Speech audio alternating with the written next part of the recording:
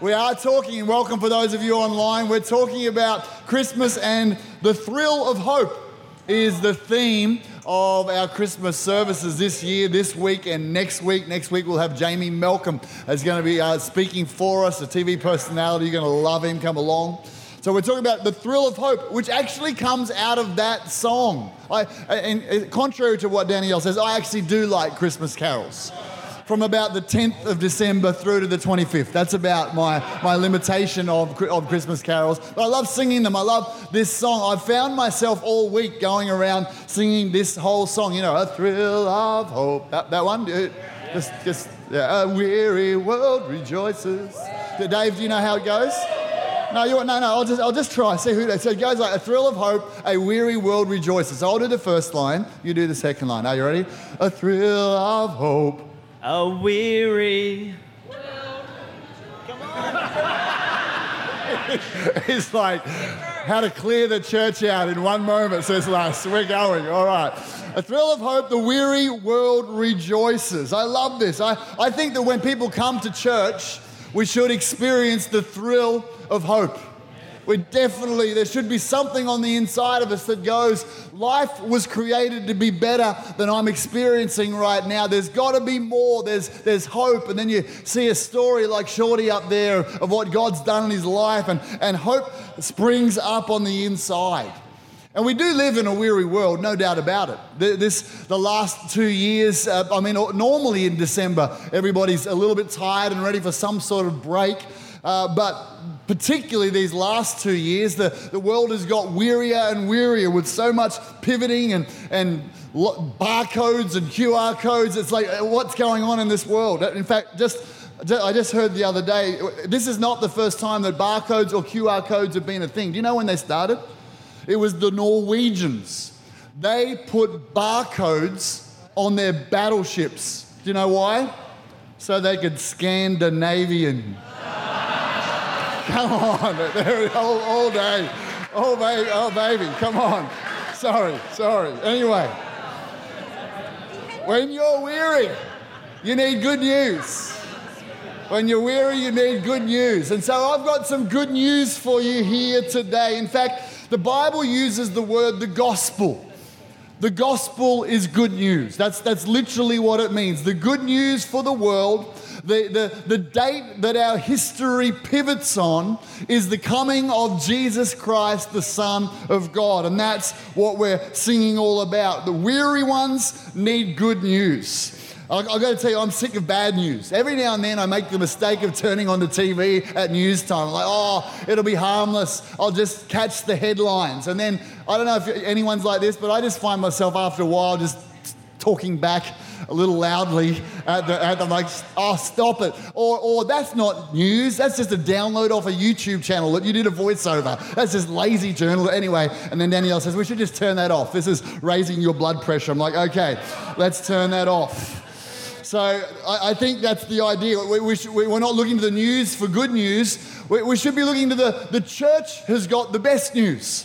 We've got the greatest news. And look, now I understand some of you are here today and you don't associate church with good news.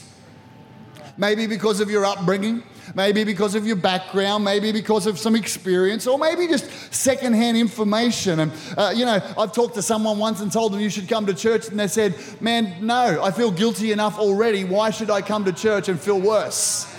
I'm like, well, that's because maybe you went to a church that didn't focus on the good news, but the bad news.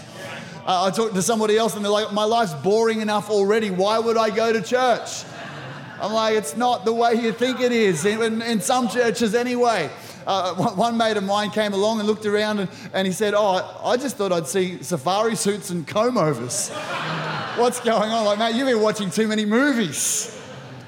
So when you come, if your experience of church or Christianity has been negative, if there's been things that have poisoned your soul, I want to just right from the outset say I'm sorry on behalf of the church and on behalf of Jesus, because that's not what Jesus meant his church to be. He meant it to be a place where you'd be safe, where you'd be loved, where you'd be celebrated, where you'd be positive, where there'd be good news. And I pray that you discover what the church is all about, that it is the good news. The good news is this, that Jesus came to deal with the world's number one problem. It's not the Broncos' defense. Some of you, I know you're thinking that's probably what it is, but that's not it. It's not the All Blacks, okay? That's another problem that we have to deal with. Now, Jesus came to deal with the world's number one problem, and I want to tell you right now, it's not a physical problem, it's a spiritual problem. The number one problem, there are so many problems in the world, so many challenges, so many issues, but if you were to strip them right back at the very core of the problem, it's a spiritual problem. And that's why we needed God himself to come as one of us to deal with the spiritual problem. Let me explain it a little bit like this. I'm not sure if you've ever walked into your kitchen or somewhere in your house, but I've done this recently, walked into the kitchen and there's an unpleasant aroma. Okay, and so you walk in and you walk into a cupboard and it's like, oh, it's worse in that cupboard. Now, every now and then, okay, I do have selective smell. So every now and then I'll walk in the cupboard and it's like there's an off potato at the bottom of the cupboard. Have you ever had that moment? And just the early signs, and like most good husbands, if I smell just a whiff that could be the problem, I just ignore it and hope that Danielle will fix it.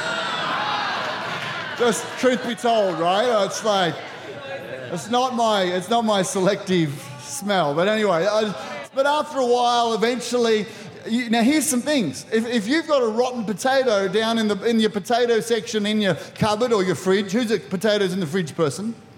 Potatoes in the cupboard person. Okay, fridge people, you're outnumbered. Okay, anyway, maybe it wouldn't happen if you had them in the fridge. But anyway, we've got them down and there's this smell, and you're like, what's this smell? I don't know what it is. And so what you can do is get out the Glen 20 or the deodorizer, and you can you can spray it in the cupboard. And it's like, oh, fixed, problem solved. You walk away, but you come back an hour later, and the smell's still there. There's a symptom of the problem, but you can't get rid of the symptom, the smell, until you deal with the problem. The problem's the off potato. I'm not sure if you've ever had one explode, but apparently they do that as well. Or they spread and it gets worse and it gets worse. And so I want to tell you today that while we can do everything we can, and we hope that the government can fix the world, and we hope that some organizations can fix the world, and we can deal with the symptoms. But it's only Jesus who can deal with the core, the very core problem, and it's a spiritual problem. Now, that's not just the world, that's my life and that's your life. I'm not saying you're an off potato, just to be clear. But the deepest problem that we have is a spiritual problem. The deepest problem is what the Bible calls sin. Sin is the problem. I'm not sure if we've got any Eurythmics fans in the house, and I know I'm showing my age right now. Anyone Eurythmics? Okay, pretty good. Feels like it's the over 55 crowd. All right, there we go. Well, they wrote a song and it was called this. Well, I was born an original sinner. I was born in original sin. Okay, and it goes on and says, watch out for the missionary man. That's what it's all about. Just to tell you here today, I'm the missionary man. That's my job, all right? Not the Michelin man, the missionary man. And so here's the issue. I was born, and you were born, an original sinner. That's the core spiritual problem. You weren't perfect and then you sinned, and because you sinned, you became a sinner. Your nature, the fallen nature of humanity is that we are sinners who reject God, who are selfish, prideful, jealous, lustful, angry. It's in our nature. It's the way we were born. And so I'm not a sinner because I sin. I sin because I'm a sinner. It's my nature. That's the problem with the world. That's why there are wars. That's why there's terrible things done to people all over the world. The core problem is sin. And so when Jesus came, he came to deal with the sin. Now, looking around this room, I get the feeling that some of you are quite familiar with the topic of sin. No. Well, that was awkward. A little harsh. I feel like some in the room have probably got a PhD in sin. I reckon, Shorty, you probably did. Yeah. You now. And A friend of mine talks about his life before connecting with God, that he said, I was building my testimony.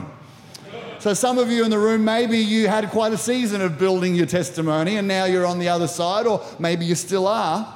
But here's the thing about sin. How many of you think that sin's fun? Now that's not a trick question.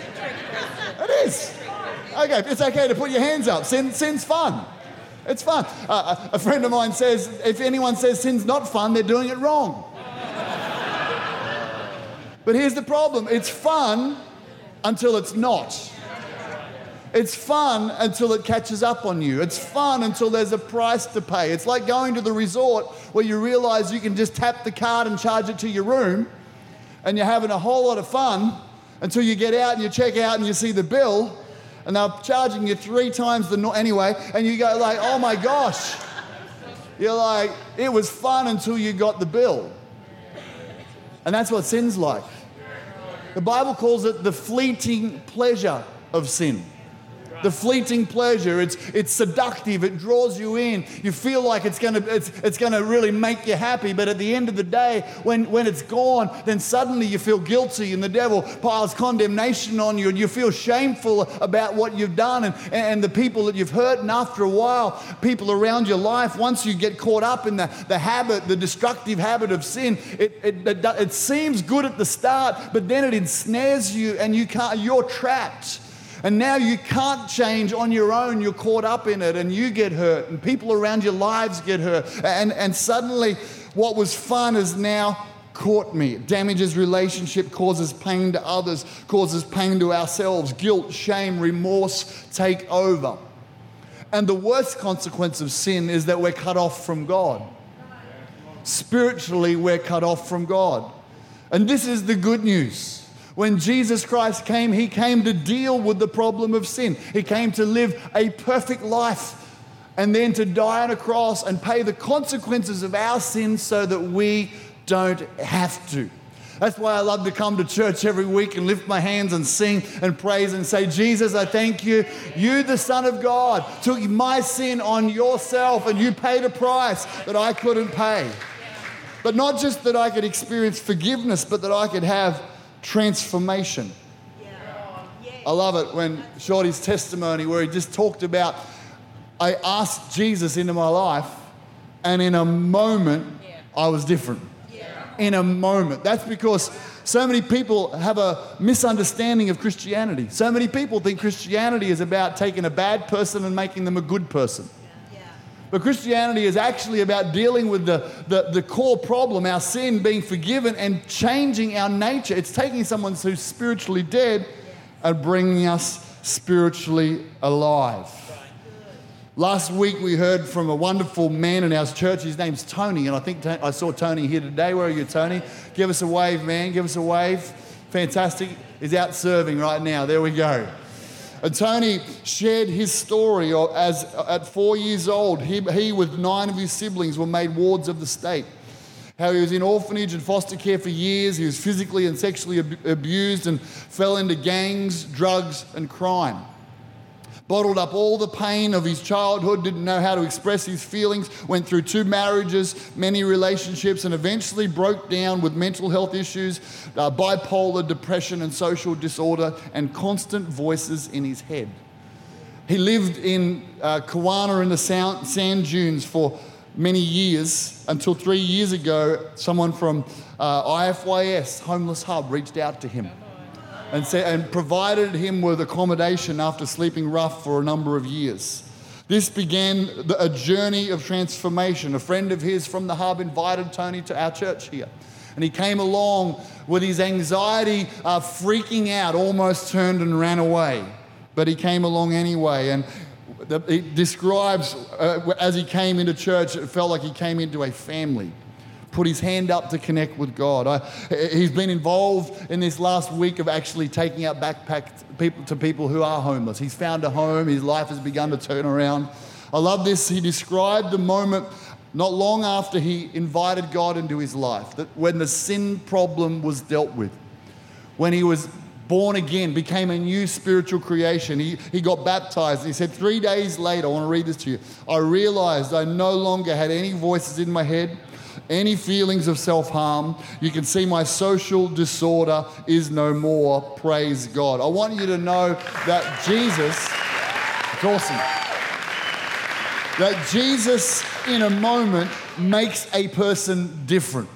The Bible calls it being born again. Now, we can get this myth around Christmas time. I want you to put up the little photo of the nativity scene, the nativity scene. Isn't it sweet? I mean, look at baby Jesus. He's like completely chilled and looks like he's 2 years old with an Elvis hairdo. I'm not quite sure. This is the first time I've seen this one. I just said, find us a nativity scene. I mean, it's so cute, right? It's so cute. And all of us, when we see this cute little nativity scene, we get the idea of a clean, beautiful, sanitized birth of the Savior. But I want to tell you that the original Christmas was messy. That sheep, and a friend of mine who's been into one of the stables, just leave that up, been in one of the stables in Israel, he just said the first thing you smell is sheep, and it's overwhelmingly disgusting. He said it's disgusting. In fact, he said in Israel the smell of sheep was a smell of shame. In the time of Jesus, if you smelled like a sheep, you were an outcast and you were to be avoided. This was the job of God's people, the Israelites, and they were renowned for being shepherds, and they were avoided. They were kept away from. And so when Jesus was born in a stable, and the Hebrew word literally translates as to sink down or to drop down, Jesus was not coming into a sanitized, perfect, beautiful little porcelain setup. He was coming to a messy, smelly, overlooked and forgotten, isolated place into the world of humanity, coming down to our world. And I like to think of it like this. I'm not sure if you need to be a Kiwi to say this, but I think Christmas should be Christ comes into our midst. Sis? Okay, anyway, this is what I think. So often, we can get rid of that now. So often we have this idea, I'm going to get my life together, and when I get my life together, then maybe I'll go to church. Maybe when I've got some stuff sorted. I want you to know today that this is the great message of Christmas and Christianity, that you don't have to have your mess sorted. Right. That Jesus is perfectly at home walking into your mess. He's perfectly at home coming into the mess. Now, here's the thing. We all put on our awesome clothes today. We all come here looking as good as we possibly can. We don't walk in here going, I'm messed up on the inside. I'm struggling this week with anxiety. I'm overwhelmed with depression. The things that I've done are plaguing me with guilt and with shame. We kind of keep that hidden, and that's not a bad thing to a certain degree. But sometimes we can get the idea that Christianity is a sanitized hour on a Sunday morning where I put my Sunday best on and I come to God and I sort of try and, pretend God doesn't know what's really going on in my heart or my mind, and I tick a box and I go home, or I don't even want to come because it's too messed up inside and I don't want anyone to see. But I want you to know the good news, the thrill of hope comes when Jesus, where we go, all right, I'm going to not try to change myself. I'm going to let you come into my life and you can begin to change me. Right. You can begin to heal me up where my relationships are breaking down.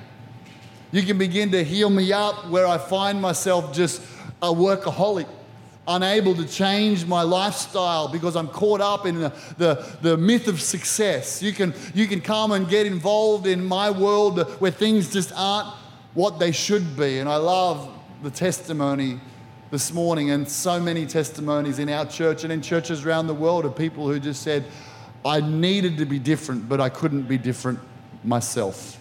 I needed change. And that is the good news of Christianity, that Jesus, not only has dealt with the spiritual sin problem that we can be forgiven, but he's also come and he makes a way for us to change, for everything to change, supernaturally on the inside. I'm going to get our keyboardist to come up, and I want to pray for us together right now, if you'd close your eyes. Dear God, I thank you this morning that we get to celebrate the most amazing news there is, the good news of the gospel. And I pray in this room today, and for those who are watching online, that the message of good news would get personal right now. It wouldn't just be a story that we sing about in a carol. It wouldn't just be something we see at the shops or in a nativity scene. But today, the good news of Jesus Christ would get personal. I want you to know, while our eyes are closed, that you were created for relationship with God. That's the core purpose for your life, to know God and to be known by God, to experience His love, not just intellectually to know about God, but to literally experience Him, His transforming power, His healing love, for Him to show you what it is you're created for, the purpose that you're on this planet for. You're created for a relationship with God. And Jesus came to deal with the real problem, our sin. And the song we've been talking about, A Thrill of Hope, A Weary World Rejoices, it talks about fall on our knees. And this is where real change happens in our lives. Real change happens where we go, God, I've tried in my own strength, but today I'm falling on my knees. It's a metaphor. I'm surrendering my life to you. I need your help to become the man or the woman, the young person you've called me to be. I surrender and I put my faith in Jesus. So, Father, I pray that you'll touch hearts, that the thrill of hope, that things could be different, that the depression could lift, that the anxiety could go, that the feelings of guilt and shame could be dealt with through the blood of Jesus. God, I pray that the thrill of hope would come, that circumstances can change, relationships can be restored, that all things are possible if we would only surrender to you, fall on our knees, invite you in, forgive us of our sins, change us from the inside. While your eyes are closed, and those who are watching online, while your eyes are closed, what we're going to do in a moment is I'm going to lead us in a prayer all together. The prayer will be a prayer of surrendering to God, receiving His love, putting our faith in Jesus. We're going to all pray it together. I'm going to pray the words, and then we're going to pray it together after me. And I'm wondering in that moment, if you're here this morning and you don't have a relationship with God, today's the day where everything could change. If you once had a relationship with God and you've drifted away from Him, this morning's the morning to come back to Him. And so what I'm going to do before we pray that prayer, I'm going to ask in a few moments if you're saying, John, you know what? I want that relationship with God you're talking about. I don't fully understand it, but I know something's missing in my life, and I want to start that relationship with God, or I want to come back to Him. And in a moment, if that's you, you're saying, I want that relationship you're talking about, or I want to come back to God because you once walked with Him but you've drifted away. If it's you, I'm just going to ask you in your seat to raise your hand just in a moment, and I'll say, that's awesome, I see your hand, and you can put it down. And then together we're going to pray that prayer while you're in your seat. Maybe you're here this morning and you're just not sure in your heart that when you die, you're going to go to heaven. You probably believe that God's real, but you just don't have a peace, a confidence that you're right with God. And in a moment when I ask for hands to go up, I want you to raise your hand because I want to pray with you. Because when Jesus comes into your life, he brings a confidence and an assurance. And if you don't have that, I don't want you to leave today without having that. So right around the room, this is what we're going to do in a moment. I'm going to count to 3, and I'm going to ask you, if you're one of those 3 categories of people, I'm going to ask you to raise your hand. If you're saying, John, I want to have a relationship with God, lead me in that prayer. If that's you in a moment, when I count to 3, I want you to raise your hand. You're saying, I walk with God. Maybe you went to kids' church, Sunday school, grew up in church, but something's gone down. Maybe you just got busy. Maybe you got distracted. Maybe you got hurt and you found yourself away from God. And if you think back, the happiest you've ever been in your life was when you were connected strongly to God. And I want to tell you today, he's calling you back to him to get right afresh. So we're ready. When I count to 3, if you're saying, this is me, I want to get right, I want to begin a relationship with God, I want to come back to him, I want to be sure I'm going to heaven, I want you to raise your hand just for a moment. 1, 2, 3. Would you just raise it up and say, that's me? Fantastic. I see your hand. Fantastic. Fantastic. Up the back. Mate, over the back here. That's awesome. I see your hand. Who else? Right over here. I see your hand. Thank you so much. Down there, sweetheart. See your hand. That's awesome. Just keep your hand up if you raised it. There's a few more. I know right now you want to join in this moment. Awesome. I see your hand over here. Who else right now? You're saying, yes, I want to surrender to God. Christians are praying for you right now. We've been preparing for this moment right now. Thank you. Awesome. I see your hand. This is the moment of you connecting with God. I don't want to hype you into anything, but you'll know that God's Spirit loves you. You're not here by accident. God loves you so much. And he's created this moment. The Bible says today is the day of salvation. He's created this moment for this decision so that life can change for you. But you have to fall on your knees, as it were, surrender. Put your trust in God. For some people, that's hard. You trusted someone and they let you down. And you've trusted someone else and they let you down. And here's the preacher today telling you that you can trust God because he won't let you down. I'm telling you, he won't let you down. Although people will, God won't. And so this morning I'm wondering, there's about 7 or so people who've raised their hand already. I'm wondering if there's anybody else. I feel like there's a couple more. There's a wrestle going on the inside for your soul and for your destiny. I want you in a moment as well. Would you raise your hand as well if that's you? Say, I want to surrender to God. Just put your hand up high. Thanks, mate. Thanks, mate. That's awesome. Who else right now? Thank you. See your hand. Who else right now? I'm wondering if there's one more person. Now's your moment right now. Awesome. Thank you. Can everybody who raised your hand before, just put them up together all at once right now? I just want to make sure I know how many we've got. Thank you. 1, 2, 3, 4, 5, 6, 7, 8, 9, 10, 11. Fantastic, fantastic. Come on, church, put your hands together for all of these people. Dozen people this morning surrendering to God. Plus those of you online who are watching right now, if you've made that decision to surrender your life to God, then I want you to join with us in praying the prayer. We're all going to pray together. So this is what I'm going to do. I'm going to lead us in that prayer. For everybody who raised your hand, for those of you online watching, you raised your hand, I want you to pray this along with me to God. You're not praying to me, you're praying to God. And together, the whole church, we're going to pray this with you because we know how awesome this moment is when you surrender your life to God. So come on, close your eyes and pray along with me. Dear God in heaven, I thank you that you love me. That you sent your son Jesus, that he died in my place on a cross for my sin. I'm sorry for living my way, and I turn to you today. I surrender to you.